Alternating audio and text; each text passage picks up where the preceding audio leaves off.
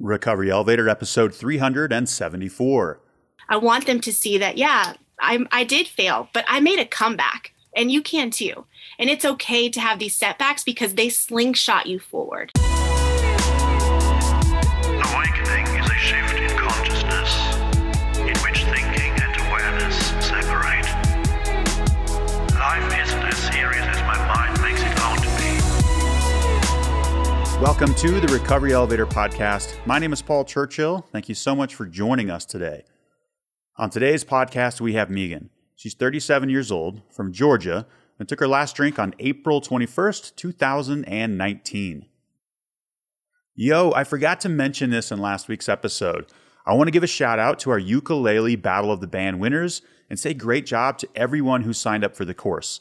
Whether you won the Battle of the Bands or you made 2 sessions and your ukulele is currently serving as a paperweight, tell yourself nice job for stepping outside your comfort zone and trying something new.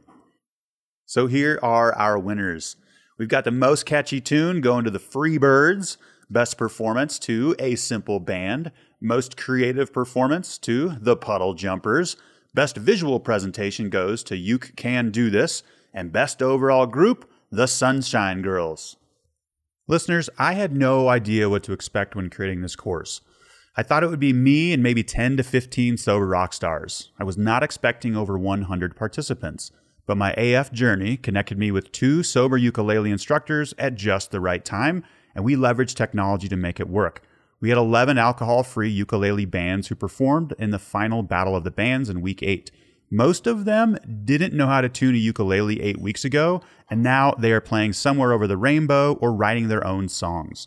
One reason why the ukulele can be such a powerful sobriety tool, or really any musical instrument, is because you can literally write a new story for yourself. You've heard a lot of times on this podcast that we have to step away or let go of our old story. With ukulele, all you need to know is a couple of chords and strumming patterns. So thank you everyone for this special moment. We'll for sure do this course again in the future, and possibly an AF 201 ukulele course. I will let you know. Now before we get any further today, let's hear from Exact Nature. Exact Nature's all-natural CBD-based products are specially formulated to help you lighten the load in recovery.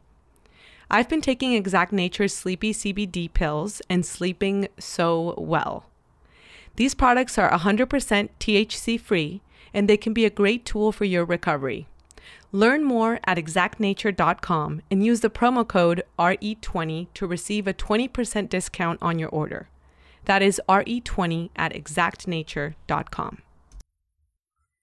Listeners, this podcast has many purposes, and a big one of those is to help you feel less alone. Here's something I heard the other day in one of our chats. This person said, "We have 4 bars, 3 liquor stores, and no stoplights in my town." This was referring to why it's so hard to quit drinking in their small town. Now, I'm sharing this with you for 2 reasons. Number 1, yes, in many places, unfortunately, this is the case. But listeners, this is for real. It's changing, and it's changing fast. As a society, we are starting to lift our heads out of the sand. It seems like every week I get a new email about a new alcohol-free establishment opening up across the country in smaller and smaller towns. I think this is absolutely fantastic. So number 2, and why I'm sharing this with you, is if in your town, city, county, state, or country, if it feels like this, then there are others out there who feel the same. And if there are other people out there who feel the same, then by definition, you're not alone. Okay, let's get started. I want to share with you today an email I received from a listener named Don O. He says, "Paul, I'm listening to all the podcast episodes again. Remind everyone when they have listened to them all, start over. It really helps. Some of them I had forgotten, but listening to them again is the best. Have a great weekend, Don O." Don, thank you for the email and thank you for listening. It is flattering to hear that people have listened to all 374 episodes of this podcast. And some of you have listened to the episodes more than once. Again, thank you so much for sharing your time with us. We are so honored to be part of your alcohol-free journey. And speaking of time, I think that's the number one asset or gift we can give to the world is our time, our presence, our attention. So thank you. So our episodes average about 52 minutes each. So if you've listened to each episode, that's about 360 hours or close to 14 days of listening. I remember when I first started my AF journey, I listened to a few sober podcasts while drinking, which is fine. That's where I was starting, but mostly I was sober when listening.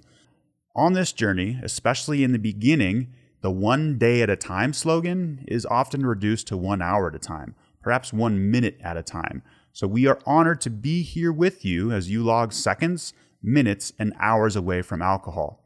Again, a big point of this podcast is to make you feel less alone.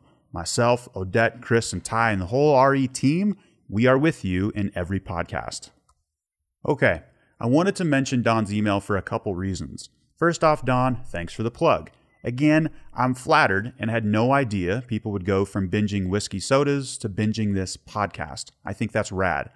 But the main reason I wanted to mention this today is because it applies to much more than this podcast, and here's why. You are not static. You never stay the same. Biologically, you are changing as you listen right now. In fact, every 7 years, the body has a full new set of cells. If you do go back and listen to previous episodes of this podcast, you are a different person than the one who listened the first time. You'll hear and see things in a new light. A new value bomb will emerge that you didn't hear the first time. The same goes with your favorite recovery book or even AA meetings. If you went to an AA meeting a couple years back and it didn't land with you, please don't write it off forever. Go back again because you're a new person and you're at a different point in your alcohol-free journey. An addiction has the propensity to crack us open. We fight, we dig our heels in, but eventually the addiction wins. And no, not wins as in we are destined to a life of drinking, but the addiction wins or succeeds in cracking us open. This is a good thing. When we are cracked open, we get to know ourselves. Most importantly, we connect with ourselves. And side note here, listeners, we cannot fight an addiction. We can't go to battle with an addiction. We need to use that energy to help us connect with ourselves first. Again, it cracks us open over and over again. So for that reason alone, if you did go back and do a 14-day RE marathon, you're more open now than the first time that you listened. And here's why this is important. You are more willing to receive the advice than the old person, than the old you. The guard or the ego has been softened or let down more. You recognize your ideas aren't the best, and you're more inclined to take the advice of others who have walked this path before you. This is the same with all recovery podcasts.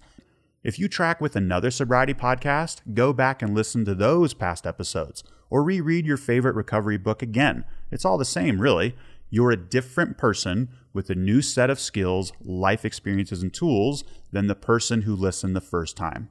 That's the point that I'm trying to drive home today. For me personally, my first 1 to 2 years AF, I wasn't too receptive or open to the HP, or the higher power, the spirituality thing. Yes, and I said thing, that would be THANG. So when I go back and reread a recovery book or sections of the big book from those early days, I recognize how much I missed, or I wasn't ready to receive that information at that moment. No problem at all, it's just I wasn't quite ready for it. And occasionally, I go back and listen to interviews from the early days of this podcast, and same thing. I pull a completely different set of lessons out of it. So Don, thank you so much for listening, and thank you for the email today. Another thing I want to pull from this, life today, it's so much about more, and more, consuming more information or uncovering the new hidden gem in a different type of book. Totally fine, and I'm not knocking that, but sometimes less is more. In fact, I heard a great quote from a mentor of mine. He said, you know what, Paul, less isn't more, less is way more. And, we can hear hundreds and hundreds and hundreds of episodes, YouTube videos and books, but if we track with something, it's not a bad idea to go back and listen to it over and over and over. This has been me with a New Earth from Eckhart Tolle. I make it a point to listen to that book a couple of times a year. And every time I listen to it, as I mentioned, I'm a new person. I hear something that I completely missed, or I wasn't quite ready to receive that information at that time. Listeners, I hope you enjoyed this episode today. And before we hear from Chris and Megan, let's hear from a better way to get help. Let's hear from BetterHelp. This podcast is sponsored by BetterHelp. BetterHelp is the best online therapy option that currently exists on the market. Mental health matters, and as we continue to live through these stressful times, it has become more and more evident that we need to have someone that can help us process our emotions and navigate the challenges of sobriety. BetterHelp will assess your needs and match you with your own licensed professional therapist. BetterHelp provides a broad range of expertise which may not be locally available in many areas. The platform is super easy to navigate as you can log into your account at any time and send a message to your counselor. You'll get a timely and thoughtful response, plus you can schedule weekly video or phone sessions with your counselor. BetterHelp is more affordable than traditional offline counseling, and financial aid is available. You all know that I'm a big proponent of therapy, so I highly recommend you check it out. Simply visit betterhelp.com/elevator. That's BetterHelp, H-E-L-P, and join everyone that is taking charge of their mental health with the help of an experienced professional. Recovery Elevator listeners get 10% off their first month at betterhelp.com/elevator. That's BetterHelp, HELP.com/elevator. Thank you, Paul, for the introduction. And Recovery Elevator, please help me welcome Megan. Megan, how are you? I'm good. How are you? I'm doing really well. It's like springtime in North Dakota, so all is good. Awesome. Can you let listeners know how long you've been sober? Yeah, the last time I drank was April 21st, 2019. So almost 3 years. 3 years. You're coming up close. Yeah. It should be just a couple days after this airs. How are you feeling? I feel fantastic. I mean, honestly, deciding to live an alcohol-free life has been the best decision I've ever made for my mental health. My only regret is that I wish I had done it sooner. Yeah, I think that's a shared feeling for a lot of us, but coming up on 3 years, that's amazing. Fantastic job. I'm really proud of you. Thank you so much. And you had a lot to do with that, Chris. So this is my first time meeting you, but I've known you through our online groups for 3 years, and you were such a huge part of that. You were like a big brother to me. So thank you. I really appreciate that. All right. I can't take affirmations, so we got to keep going. But no, seriously, thank you. It's cool to be able to be a part of someone else's journey. Before we get into the meat and potatoes of this, can you let listeners know a little bit about yourself? Where you're from, what you do for a living, family, things like that. And most importantly, what do you like to do for fun? Yeah, absolutely. So I am 37 years old. I live in Georgia. I grew up kind of all over. My dad was a doctor for the Air Force, so we moved around a lot. So I was actually born in Minnesota and moved about 7 times before the age of 10. Wow. I am a family nurse practitioner. I specialize in internal medicine and geriatrics. Before I was that, I was actually a labor and delivery nurse for 10 years. I'm the youngest of 5 children. I have a husband. We've been married almost 14 years. I can't believe it's been that long. Wow. We have 3 children. We have a 12-year-old little girl and 6-year-old boy-girl twins that keep us very busy. And for fun, I love to run. I've been running competitively since I was about 5 years old. I also love to snowboard, anything to do with winter sports. And I like to write, actually. When I was little, I used to write poetry. And I'm just now getting back into that. Oh, that's cool to be able to reconnect with something that was a passion from a younger age. Yes, absolutely. And I got to say that the irony can't be lost that you like winter sports. Yeah. In Georgia. Yeah, I know. Well, Minnesota native, so. True, but I only was in Minnesota for 6 months, but in Georgia, I actually lived on the only ski resort in Georgia. It's closed down now, but my dad used to take us out west, so I actually grew up skiing at 3 years old, and then at 15, my brother was snowboarding, and I was like, that looks way more fun, so I got into snowboarding at 15, and I absolutely love it. There's something about strapping a board to your feet and tackling a mountain. There's just no other thrill like it. That's awesome. Very cool. Well, thank you. And yeah, let's dig into this and let's do what we came here to do. Sure. Why don't you tell us about your relationship with alcohol? Let's start from the beginning and see where we end up. Okay, that sounds good. So for the most part, I had a really happy childhood. Like I said, my dad was a doctor. My mom had a really cool job as a photographer. She owned her own business. I'm the youngest of 5 children. I grew up in a very loving home. Having to move around, I think kind of created this like extrovert in me. So I've always been a very happy, friendly kid. When I was about 7, my dad got a job working as a doctor for the government, and that actually required us to move overseas. So we moved to Mexico City, Mexico, and we lived there for 3 years.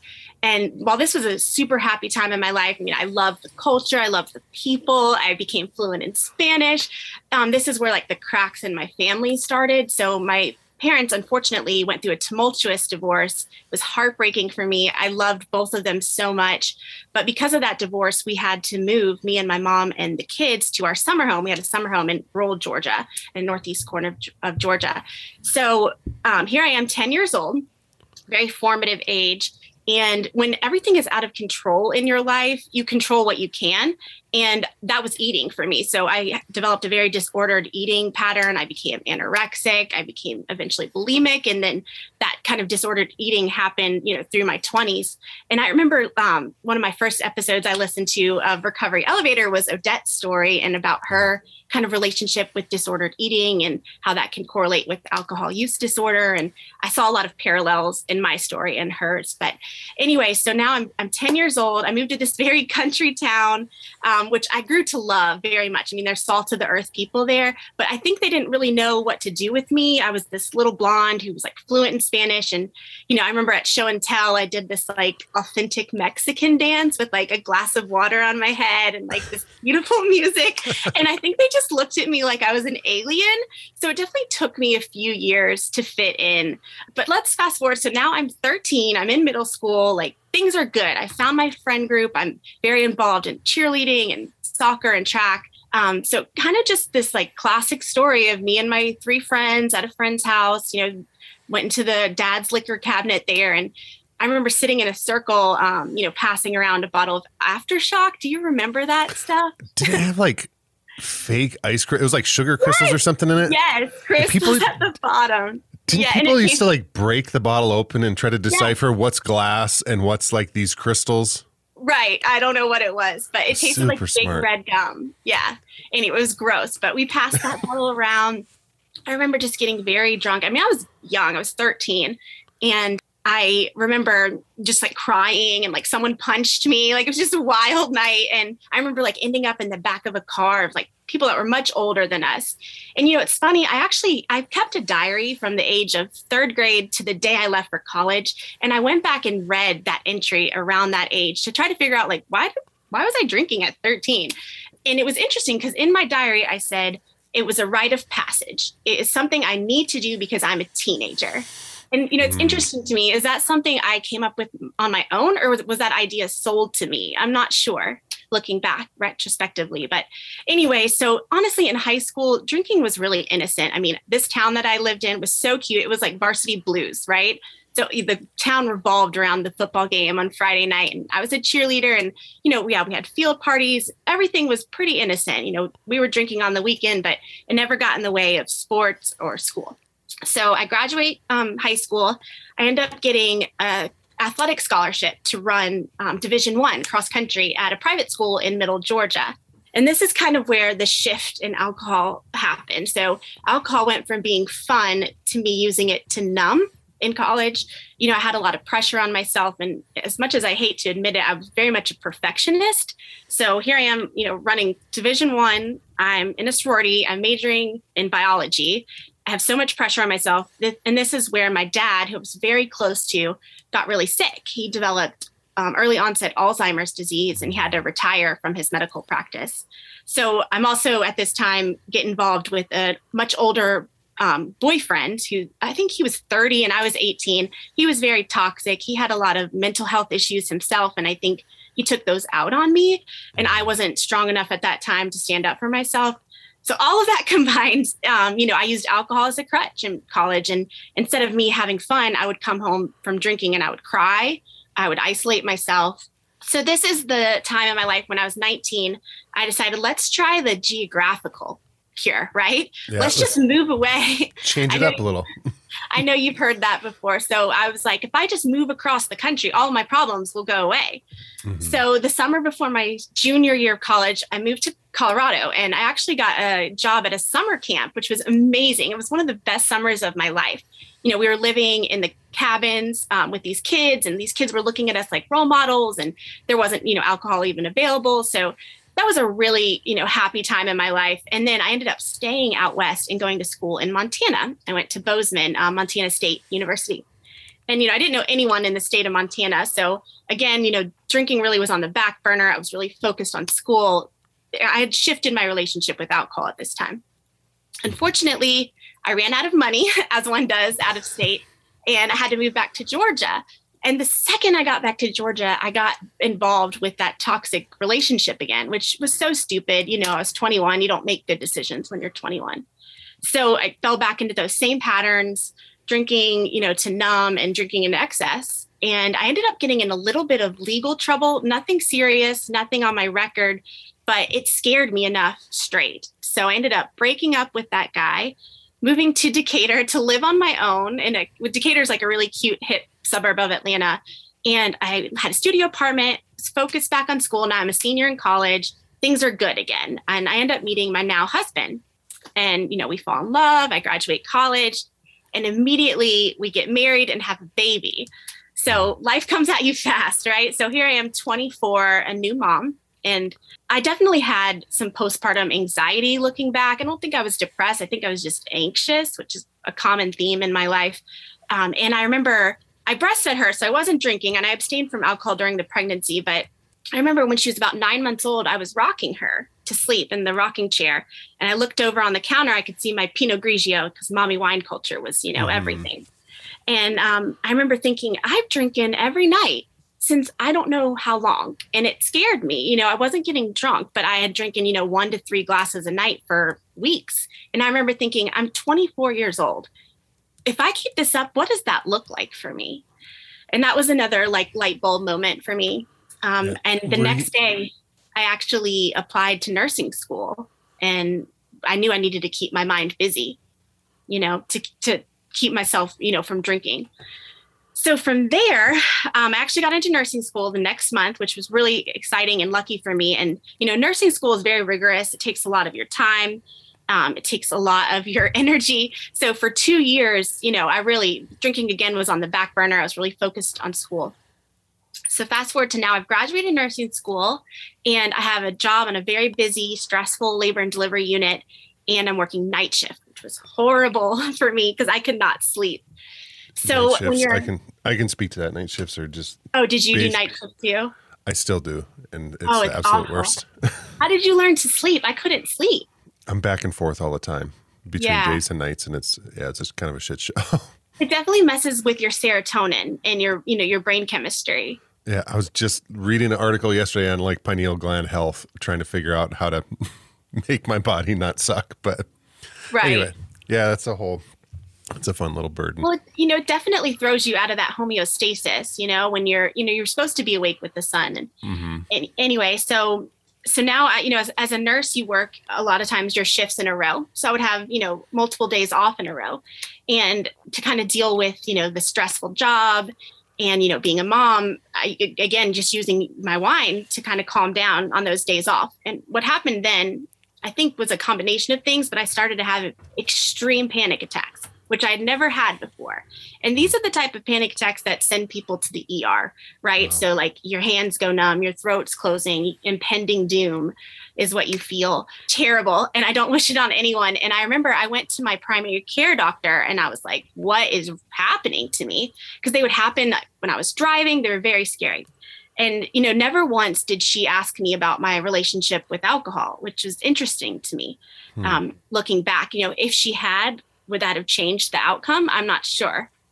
But anyway, so she referred me to a psychiatrist who tried to put me on, you know, SSRIs, different antidepressants or whatever, which was the appropriate treatment. But I was stubborn and I just refused, and I just gutted through that anxiety for years. So eventually learned, I need to get back into running. I had lost my passion for it.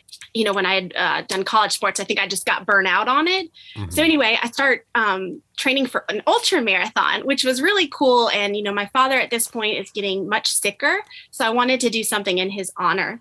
And I ended up training for a 100-mile ultra marathon race, which takes a lot of time and training. So drinking was put on the back burner, which actually that combo of, increasing my exercise and training really kind of focused me and, prevented me from drinking to excess. Were you still having panic attacks during, with the reduced drinking and the increased physical activity? They subsided at that time. Yeah. So at that time with the running and, not drinking as much, they definitely subsided. And I didn't have any for a long time, but I will say I was still drinking during my training. And I remember thinking, well, I don't have a problem with alcohol because ultra marathon runners don't have a problem with alcohol. I mean, the things you say in your mind to justify it. So anyway, I ended up completing that race. It was amazing, tears for, being able to do something like that physically and for my father. But anyway, so fast forwarding a little bit, now I am 30 years old. We get pregnant again with our second baby, which ends up being our third baby because it's twins. And, again, I have those babies and I definitely have postpartum anxiety again. And when they were 3 months old, my father passed away. And this was devastating to me. I mean, I was so close to him. He was a huge role model in my life. And I don't know if you've ever watched someone pass away that you love right before your eyes, but it changes you. It broke me. It broke my spirit. So that kind of combo over the next 3 years after that was just kind of a progressive downfall. And by that, I mean, nothing external happened, it was all in between my ears, but my relationship with alcohol just grew to an unhealthy level. And it was still that mommy wine culture, but let's fast forward now. It's fall 2018. Me and my husband go on a amazing trip, 10-day trip to Europe. And at this time I'm in my 30s, right? So I'm not recovering from these night out drinking, right? And at this time, I'm actually drinking more in my home, but I have horrible hangovers, and you can be the best version of yourself or you can be hungover, but you can't be both, right? Yeah.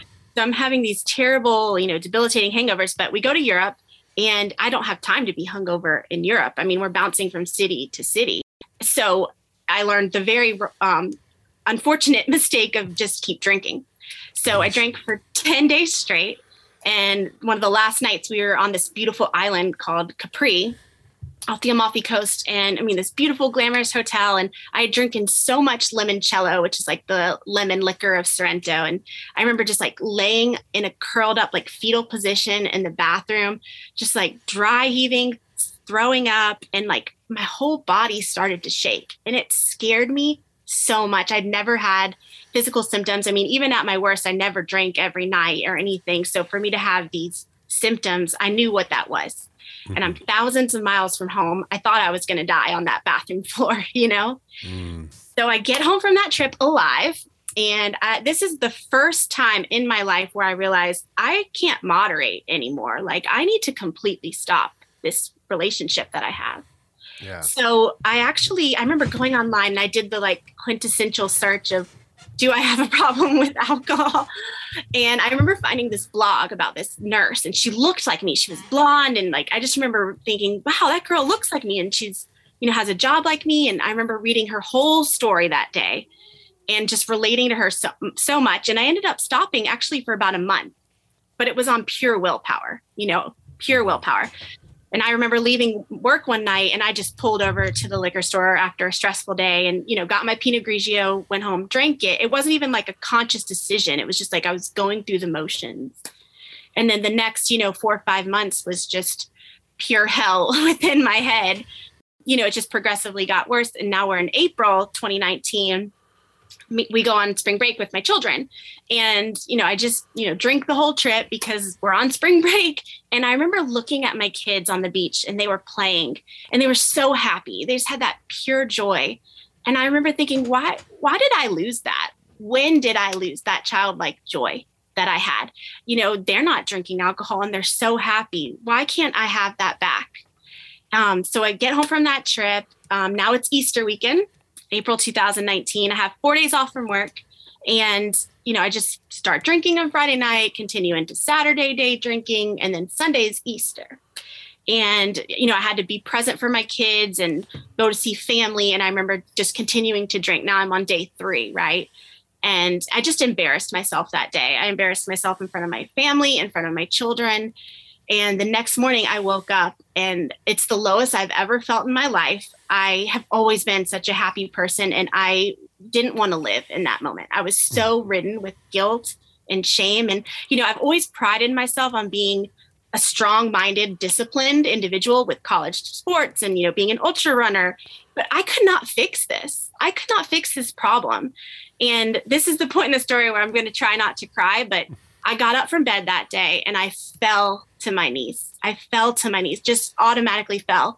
And I did not grow up in a very spiritual or religious household, but I've always felt a pull towards God on my own accord. And I fell to my knees and I begged God to save me. I said, God, please, I can't do this on my own anymore.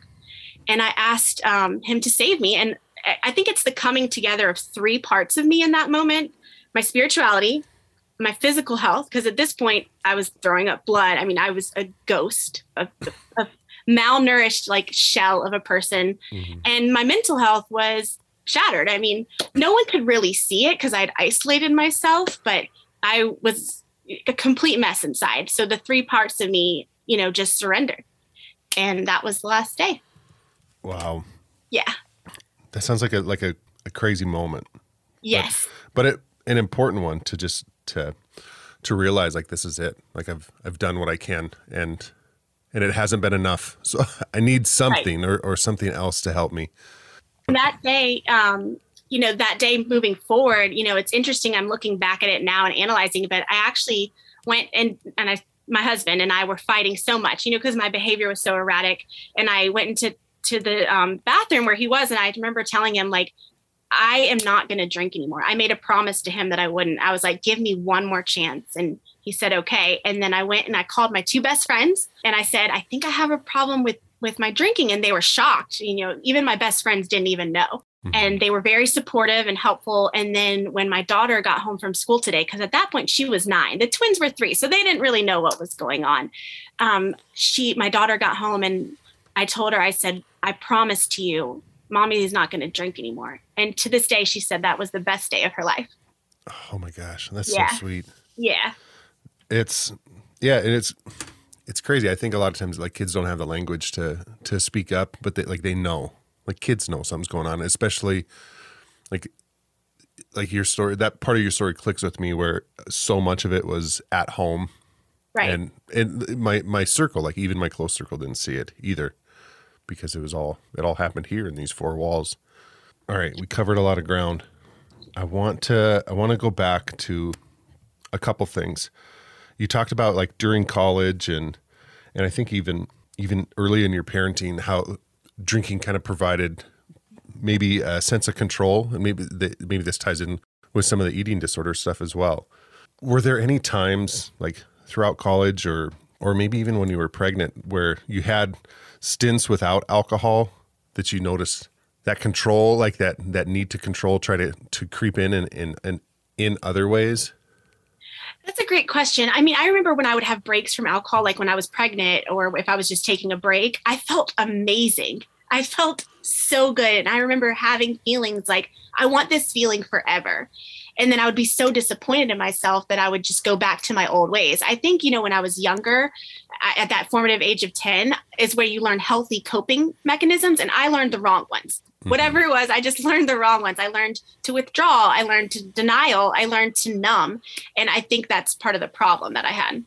Yeah, healthy coping is important. And I think a lot of us are learning it at a much later age. It's funny. I was saying that the other day. I was like, at 34, I learned that it's okay to feel my feelings. I was so afraid to feel them. But it's okay. You're supposed to feel them. Mm-hmm. And, I think it's important too to look back on these things that we picked up as kids, whether they're healthy or unhealthy. I hate to label stuff, but they were probably unhealthy. Speaking for myself, but with like some compassion and recognize that like these are things that helped us survive, and right. That maybe is as they translated into adult life and maybe were adopted as some alcoholic tendencies or substance abuse behaviors. They came from a place where, like, as kids, they helped us get through stuff. Right. They served their purpose until they didn't. So just for anyone listening, I think it's important just to recognize, like, it is what it is, and it doesn't do us any good to judge our younger selves, but to look back with compassion. I think that's important. Yeah, that's true. And you shared about your dad passing, and I'm so sorry to hear about that. And that sounds like it was just like an incredibly tough time. And I was just wondering, I've got to believe that there were some really complex emotions happening, because your twins you said your twins were about 4 months? 3 months old. Yeah, they were babies. Yeah. And to try to have that joy of, 2 new bundles, Yeah. which is also like a tremendous amount of work. I believe. It is. You can come baby anytime. I've never had twins, but I know what one does. But to try to, like, have the joy of two new kids, and then the stress of 2 new kids, and then the Right. passing of your father, I imagine that's just got to put you in an insane, not to say that you're insane, but like in a crazy headspace. For sure. I definitely think that was the catalyst for, like, the fast progression of my alcohol use disorder. I think that's, why, because I was pretty young when I stopped drinking. I was 34. Granted, I started early at 13, but yeah, I definitely think that paid a lot of tribute to. Yeah, I think I was, 35? I was maybe just a year or two older when my brother passed, and it wasn't the same, but similar in the way that someone who I'm very close to, and to witness it, and it's Terrible. yeah, it just it poured gas on the fire for me on a problem that already existed. Right. It was gas, and the same thing. Like I didn't know how to deal with it. And it just, like, you kind of have to come to terms with your own mortality when you watch something like that. And that is, scary in itself as well. Yeah. So let's dig into the recovery part, like Yeah. the cool stuff. So you talked to your husband, and he he said you asked for another shot. Like, were you guys at a point where there was, like, the relationship was at stake? Yes, I definitely would say that. I mean, my behavior was so erratic that last year, I don't blame him. I mean, I was not a good person, because of my issues. I would, pick fights with him, and, just wasn't being present. And, I had a lot of guilt and shame surrounding that, the years to come. But yeah, so I made, those promises to him, to my best friends. I also called my sister that day, who's a counselor, and she was like, Megan, I want you to promise me right now when you hang up to call and make an appointment with a therapist. You need to talk to someone with an unbiased opinion about everything. You always hold everything inside, and you try to be perfect. And, looking back now, I mean, perfectionism should never have been the goal. I mean, it's boring to be perfect. And, I will say, like, I love my father so much, but he definitely never let us see his failures. And I think maybe that's why I was the way I was. And part of me, even coming on this podcast and sharing my story publicly is so that my kids do see my failures. I want them to see that, yeah, I did fail, but I made a comeback. And you can too. And it's okay to have these setbacks because they slingshot you forward. Yeah. I love that. And that's, like, as you said that, like, gosh, I've never thought of it that way, but the way that we model our lives to our kids is so important. And to give them room to fail, so that, Exactly. yeah, same thing. It was, I was just talking about this in a meeting the other week. We were talking about truth, and somebody said in the meeting, like, oh, I think that it's that people are wired to be truthful, and I said that concept is so bizarre to me, because, like, as a child, there was no room, like, failure or underachievement. There was no room for that in my Right. life. If I wasn't meeting the mark, like, I was met with such harsh criticism and not a lot of empathy that again, that's made it so I would lie or do whatever I had to do to. It wasn't safe. Like, underachieving or mistakes weren't safe. But Right. so did you make the phone call and get a therapist or counselor? Yeah. Yes, Chris. So I do things in excess and I took recovery in excess. I did everything possible. If it had to do something to do with recovery, I was doing it. So I started going to therapy. I went to AA. I got a sponsor. I read every Quit Lit book that is on the shelf. I joined Cafe RE, which is one of my favorite resources in recovery. I listened to every sober podcast. I mean, you name it, I did it, and I put the work in. And honestly, the first month was hard, not because even at my worst, I was not physically addicted to alcohol. I was not drinking every night because of my job. I mean, I took my job very seriously. So I was not drinking every night. But anyway, that first month is just all about like milestones, right? So get to the 2 week, get to the 3 week, get to 1 month. And it felt so good. And, finally, I actually did not tell anyone, with the exception of the promises I made that day. I didn't tell anyone about what was going on at all. No one else in my family besides my sister, none of my other friends, no one at work. And at 6 months, I decided to come out sober on my Instagram, which was very interesting to me. And in some ways, it was great because I got so much support from strangers. I had so many messages from people that were like, well, I have this problem too. How can you help me? And that was great. But I think some people didn't know how to take it either because they didn't know that side of me. They had no idea I had any issue because I had isolated myself and there was no external consequences to show. Yeah. So I think it got confusing to some people. But honestly, I did this for me and I did this for the people that struggle with it because in those moments where I was struggling, to see the parallels in someone else's story, like that's priceless. And I think when you have an issue with alcohol, you feel so alone, you feel so disconnected. And to find those connections, I mean, that's everything. You're right. Those parallels is if you're able to hear your story and someone else's and to see that they've had, some amount of measurable success, it changes us. And I mean, that's what we're doing here. Right. Yes. How terrifying was that at 6 months? How terrifying was that to put that on Instagram? Oh my God. It was so scary. I think I even talked to you about it. I remember asking your opinion about what I should do. And you were like, you told me to go for it. You were like, you can do this. This will help so many people.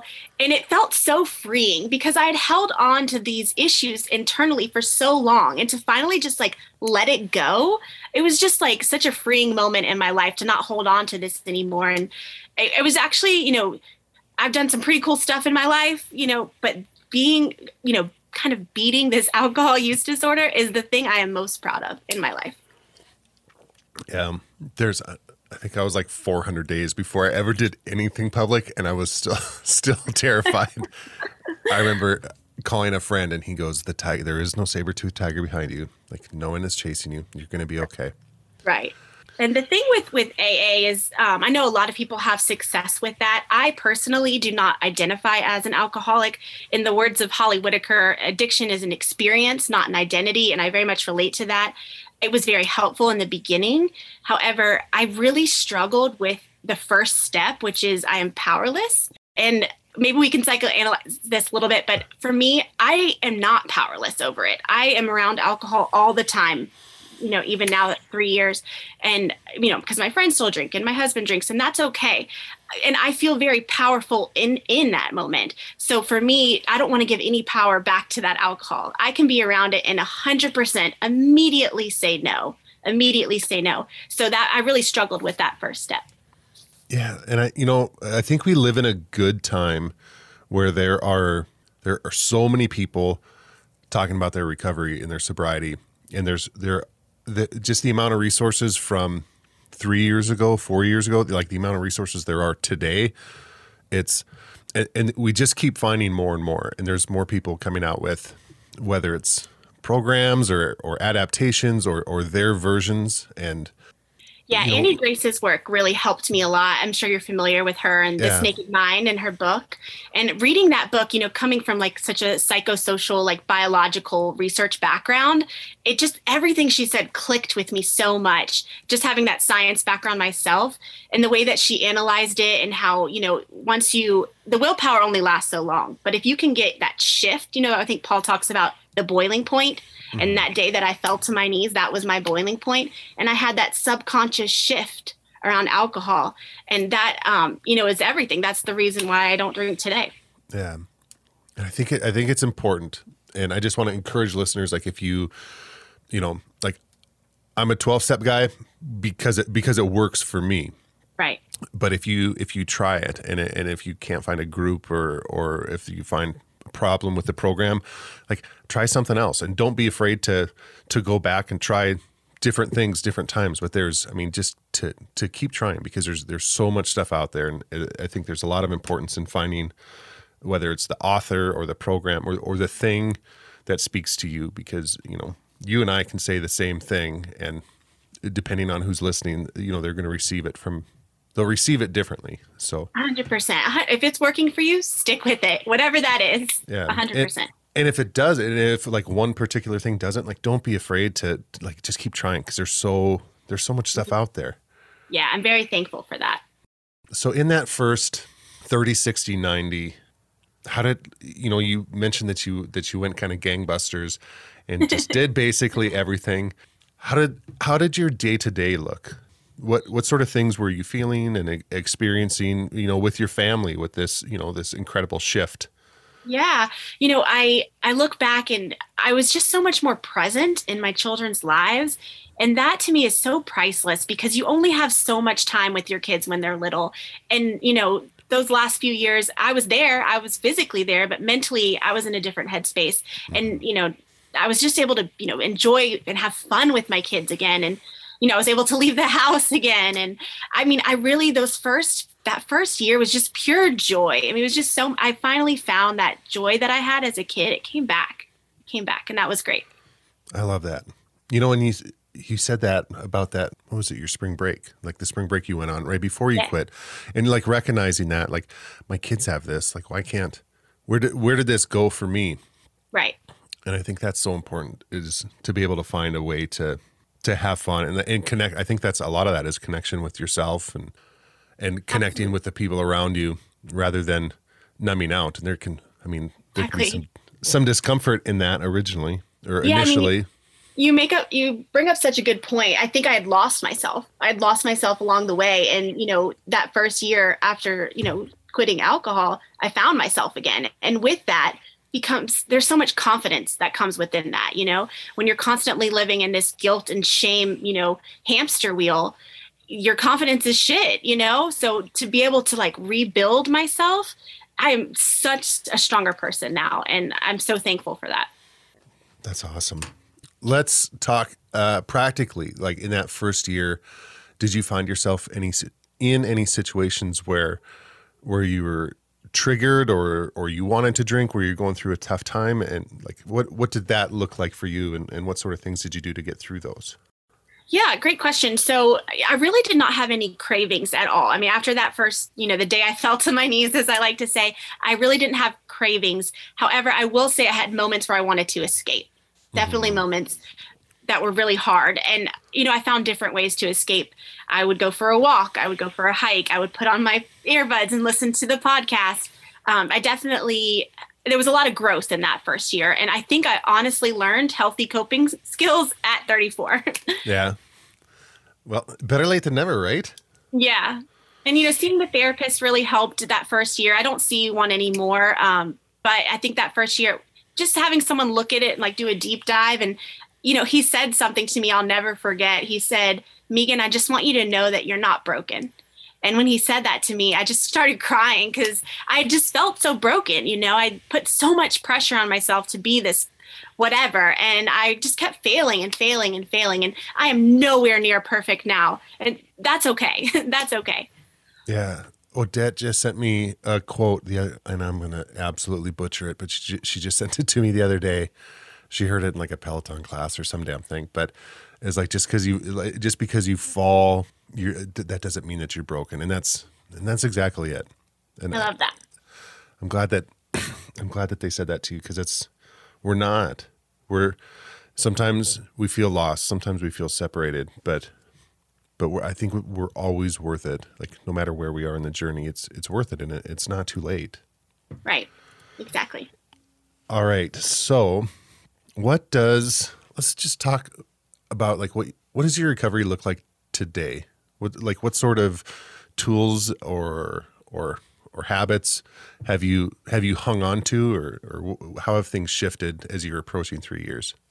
Yeah. So, that first year, I threw myself into recovery, like I was, trying to ace a test. Right. Mm-hmm. And I also actually enrolled in graduate school that year because I've always wanted to be a nurse practitioner. It's always been a dream of mine. So I was busy with graduate school.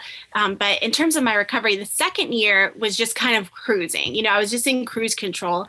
And then this third year, it's really just been great. I mean, I still listen to RE podcasts. It's one of my favorite podcasts. But, it's interesting for me because my life's a little bit different because I still am around alcohol all the time, but I'm just so detached from it now that I'm able to be around it and say no. I think I would love to have more friends that don't drink. That would be, great for me, but, it's okay that I don't. And I'm fine with it. There are times where I'm out with my friends and everyone's drinking and it gets to a certain point where it's not fun for me anymore because they're, to a certain level, and that's totally fine. I have no problem with that, but I just have to excuse myself in those situations and just say, I'm going to go to bed or, I'm going to leave or whatever. And everyone is very understanding of that. In terms of like other resources, I always make sure I have my favorite drink with me, which is like a prebiotic soda. I love like Poppy soda or like Olipop. Always have that in hand. So yeah. You bring up such a good point is that, you mentioned that you're around alcohol. It's just kind of part of your social life. And I think a lot of us, a fear is that our social life is going to disappear or that it has to disappear. And I think there's something to be said about guarding our sobriety and like treading lightly into those situations as early on. But, I did an interview a couple months ago or a month ago, 2 months ago. And Haley, was food and beverage. And she talked about how she's like, this is my life. Right. And like, even if it's not your career, like you still, these are still your friends. These are still your peers and you want to be around them.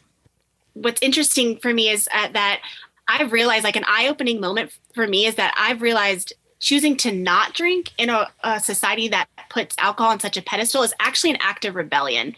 And that really identifies with me. That little rebel that's inside of me loves that. And, choosing to live an alcohol-free life is actually my favorite thing about myself. And I'm very proud of that. So for me, when I'm around people that are drinking, I don't feel uncool. I don't feel disconnected. I feel proud that I don't actually need that substance to talk or socialize or fit in or whatever. And not that if they do need that's a problem, but for me, I just don't need it anymore. Yeah, I think that's an amazing perspective, Megan. And then, like you said that, like kind of having those personal boundaries and knowing like, all right, if there might be a time in the night when, all right, this is no longer where I need to be. And it doesn't have to be this grand show. It doesn't have to be this like, you guys are too drunk and I got to get the hell out of here. Like you can say, okay, this is no longer where I want to be. And I love you guys and I'll see you later. Exactly. It doesn't have, I don't know. Like I always thought it had to be this sound the alarms. You guys are at a place where I used to go and I can't be. No, you just say, all right, I love you and I'll see you later. Have a good night. Be safe. Exactly. Oh, I love that. I love that you I can tell that you just still have like a love for life and a love for the people in your life. And I think giving up alcohol really put my body back in that homeostasis. I mean, I'm naturally a happy person, and, alcohol over time just broke my spirit. It broke who I was. It changes you. And I'm just so glad I had that moment where I fell to my knees and had the clarity, and then, utilize the resources after that to keep, my recovery going to this day. Megan, this hour has absolutely soared by, but we are at the ever important rapid fire round. Okay. You know the show, you know the deal. In 30 to 60 seconds, are you ready to answer these questions? Absolutely. Bring it on. All right. Number 1, what was your biggest fear as you were thinking about quitting drinking? That's a great question. I think that I thought I would be very bored. I think that back then I thought, drinking alcohol made me interesting and different. But honestly, I was just on a hamster wheel of there's the same thing over and over. You know what I mean? Just that repetitive, activity, and alcohol just kind of made everything blah, and now I feel like when I was drinking, everything was in black and white, and now my life is in vibrant color. So I don't know who sold me the idea that alcohol made me funnier or more interesting, but I think now it's better. Life is much better. Yeah. Well, let's rapid fire question number 2. We'll kind of expand on that. Like, what is a positive that you didn't expect in a life without alcohol? That's a great question. I think at the time I thought, alcohol was helping my anxiety. And now looking back, I don't have anxiety anymore. I mean, granted, I have a little bit here and there. Like I had anxiety about doing this interview, but it's not debilitating anymore. And I think, that's so amazing that I was able to realize it, that alcohol never helped my anxiety. It just exacerbated it. Yeah. Number 4, what is or this is number 3. My number's wrong. What is your plan in sobriety moving forward?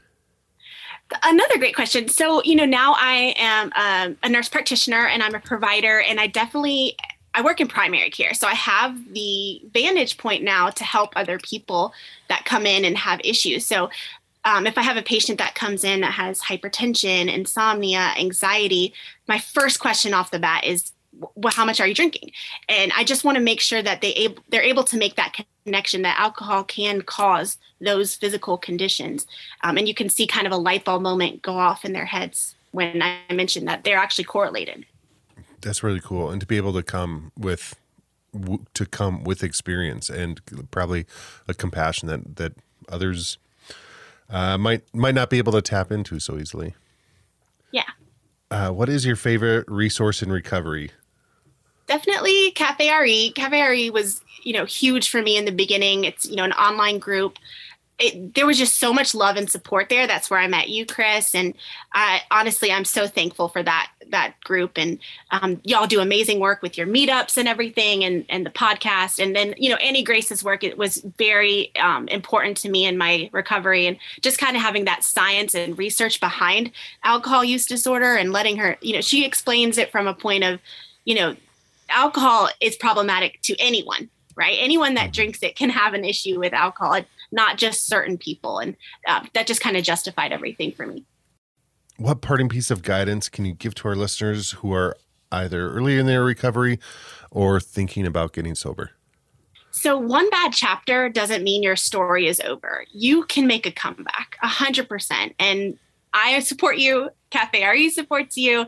My only advice would be, if you're thinking about making that decision, just go ahead and make it, because my only regret is that I didn't do it sooner. I love that. That's so good. And this is last, but certainly not least. You might need to ditch the booze if. What is your favorite you might need to ditch the booze if line? Okay, so if you wake up in the morning, go to your refrigerator, pour out all of your Pinot Grigio down the sink, and then 4 hours later, go to the grocery store and buy all of the same wine that you just poured down the sink, you might want to quit drinking. Yeah, that's just a weird recycling trick. Megan, I just want to thank you for coming on the show. I think you've just done a great job. I appreciate you sharing just, what it can look like. We can have families and be busy and just have these crazy lives, and still there's, I love your advice that you gave. Like, one bad chapter doesn't make the whole story, and we can come out of it. And, look at you, like, completing grad school and the work that you're doing now. I think it's amazing. So thank you so much for coming on. Absolutely. This is so much fun. Thank you for having me. All right. Thank you, sister. Recovery Elevator, thanks for listening. And thank you, Megan, for coming on the show. It's the vulnerability of our guest that allows us to keep doing this.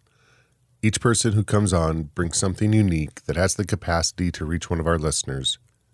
Thank you for trusting us with your stories. A couple weeks ago, I had the chance to get together with some of my recovery family. A group of us spent 4 days hanging out with really no agenda to speak of. Before the trip, I had met about half the folks in person, and the other half I only knew through our online community. As an aside, the joke wasn't lost on us that we told our friends and family we were going to go spend the long weekend with our internet friends. On the first night, we gathered in the living room and held an impromptu AA meeting. One of the group was celebrating a milestone, and we wanted to honor her. It was a beautiful moment when we passed around the chip, and she was able to start the shares by telling us how she got there. We took turns after her, sharing on the topic and opening up about how it related to our lives and our recovery. It was simple, but set the stage for the rest of our time together. The next few days were a mix of laughter, tears, and reflection, and of course, tons of food and sparkling water. Note to self, buy more chocolate next time. I'm always humbled when I get the opportunity to spend time with people in recovery. The way that they listen, not just waiting for their turn to speak, but really listen to what you have to say. The way that you can open up about your experiences without fear of being shamed for how you behaved. The way we can trust each other as we walk our path to healing, and the support that is offered as you're making changes in your life. You don't just find that anywhere. That trip filled my heart. It was hard to leave those folks, but it's helped me moving forward. I'm reinvigorated and ready to keep doing my work at home with a new resolve. I've got a new level of excitement as I keep working on the podcast and as I get ready for our next RE event in Bozeman. I've been reminded by hearing other people's stories of just how much our lives can change by shedding the things that no longer serve us and stepping ahead with a love for this new life. Thank you, thank you, thank you to that crew that went with us. I love you and continue to be blessed by your friendship. Listeners, keep leaning into that discomfort. Keep reaching out for support. Keep sharing your experiences. There's no telling where this road might take you. Recovery Elevator, you're the only one that can do this, but you don't have to do it alone. I love you guys. How do you know this is the experience you need? Because this is the experience you're having at this moment. In the seeing of who you are not, the reality of who you are emerges by itself. Life isn't as serious as my mind makes it out to be. Being must be felt. It can't be thought. Your inner purpose is to awaken.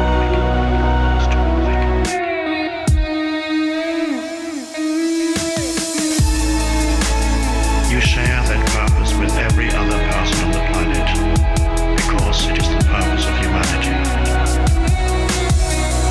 When you don't cover up the world with words and labels, the sense of the miraculous returns to your life that was lost a long time ago when humanity, instead of using thought, became possessed by thought. The word I embodies the greatest error and the deepest truth, depending on how it is used. In normal everyday usage, I embodies the primordial error, a misperception of who you are, an illusory sense of identity. This is the ego.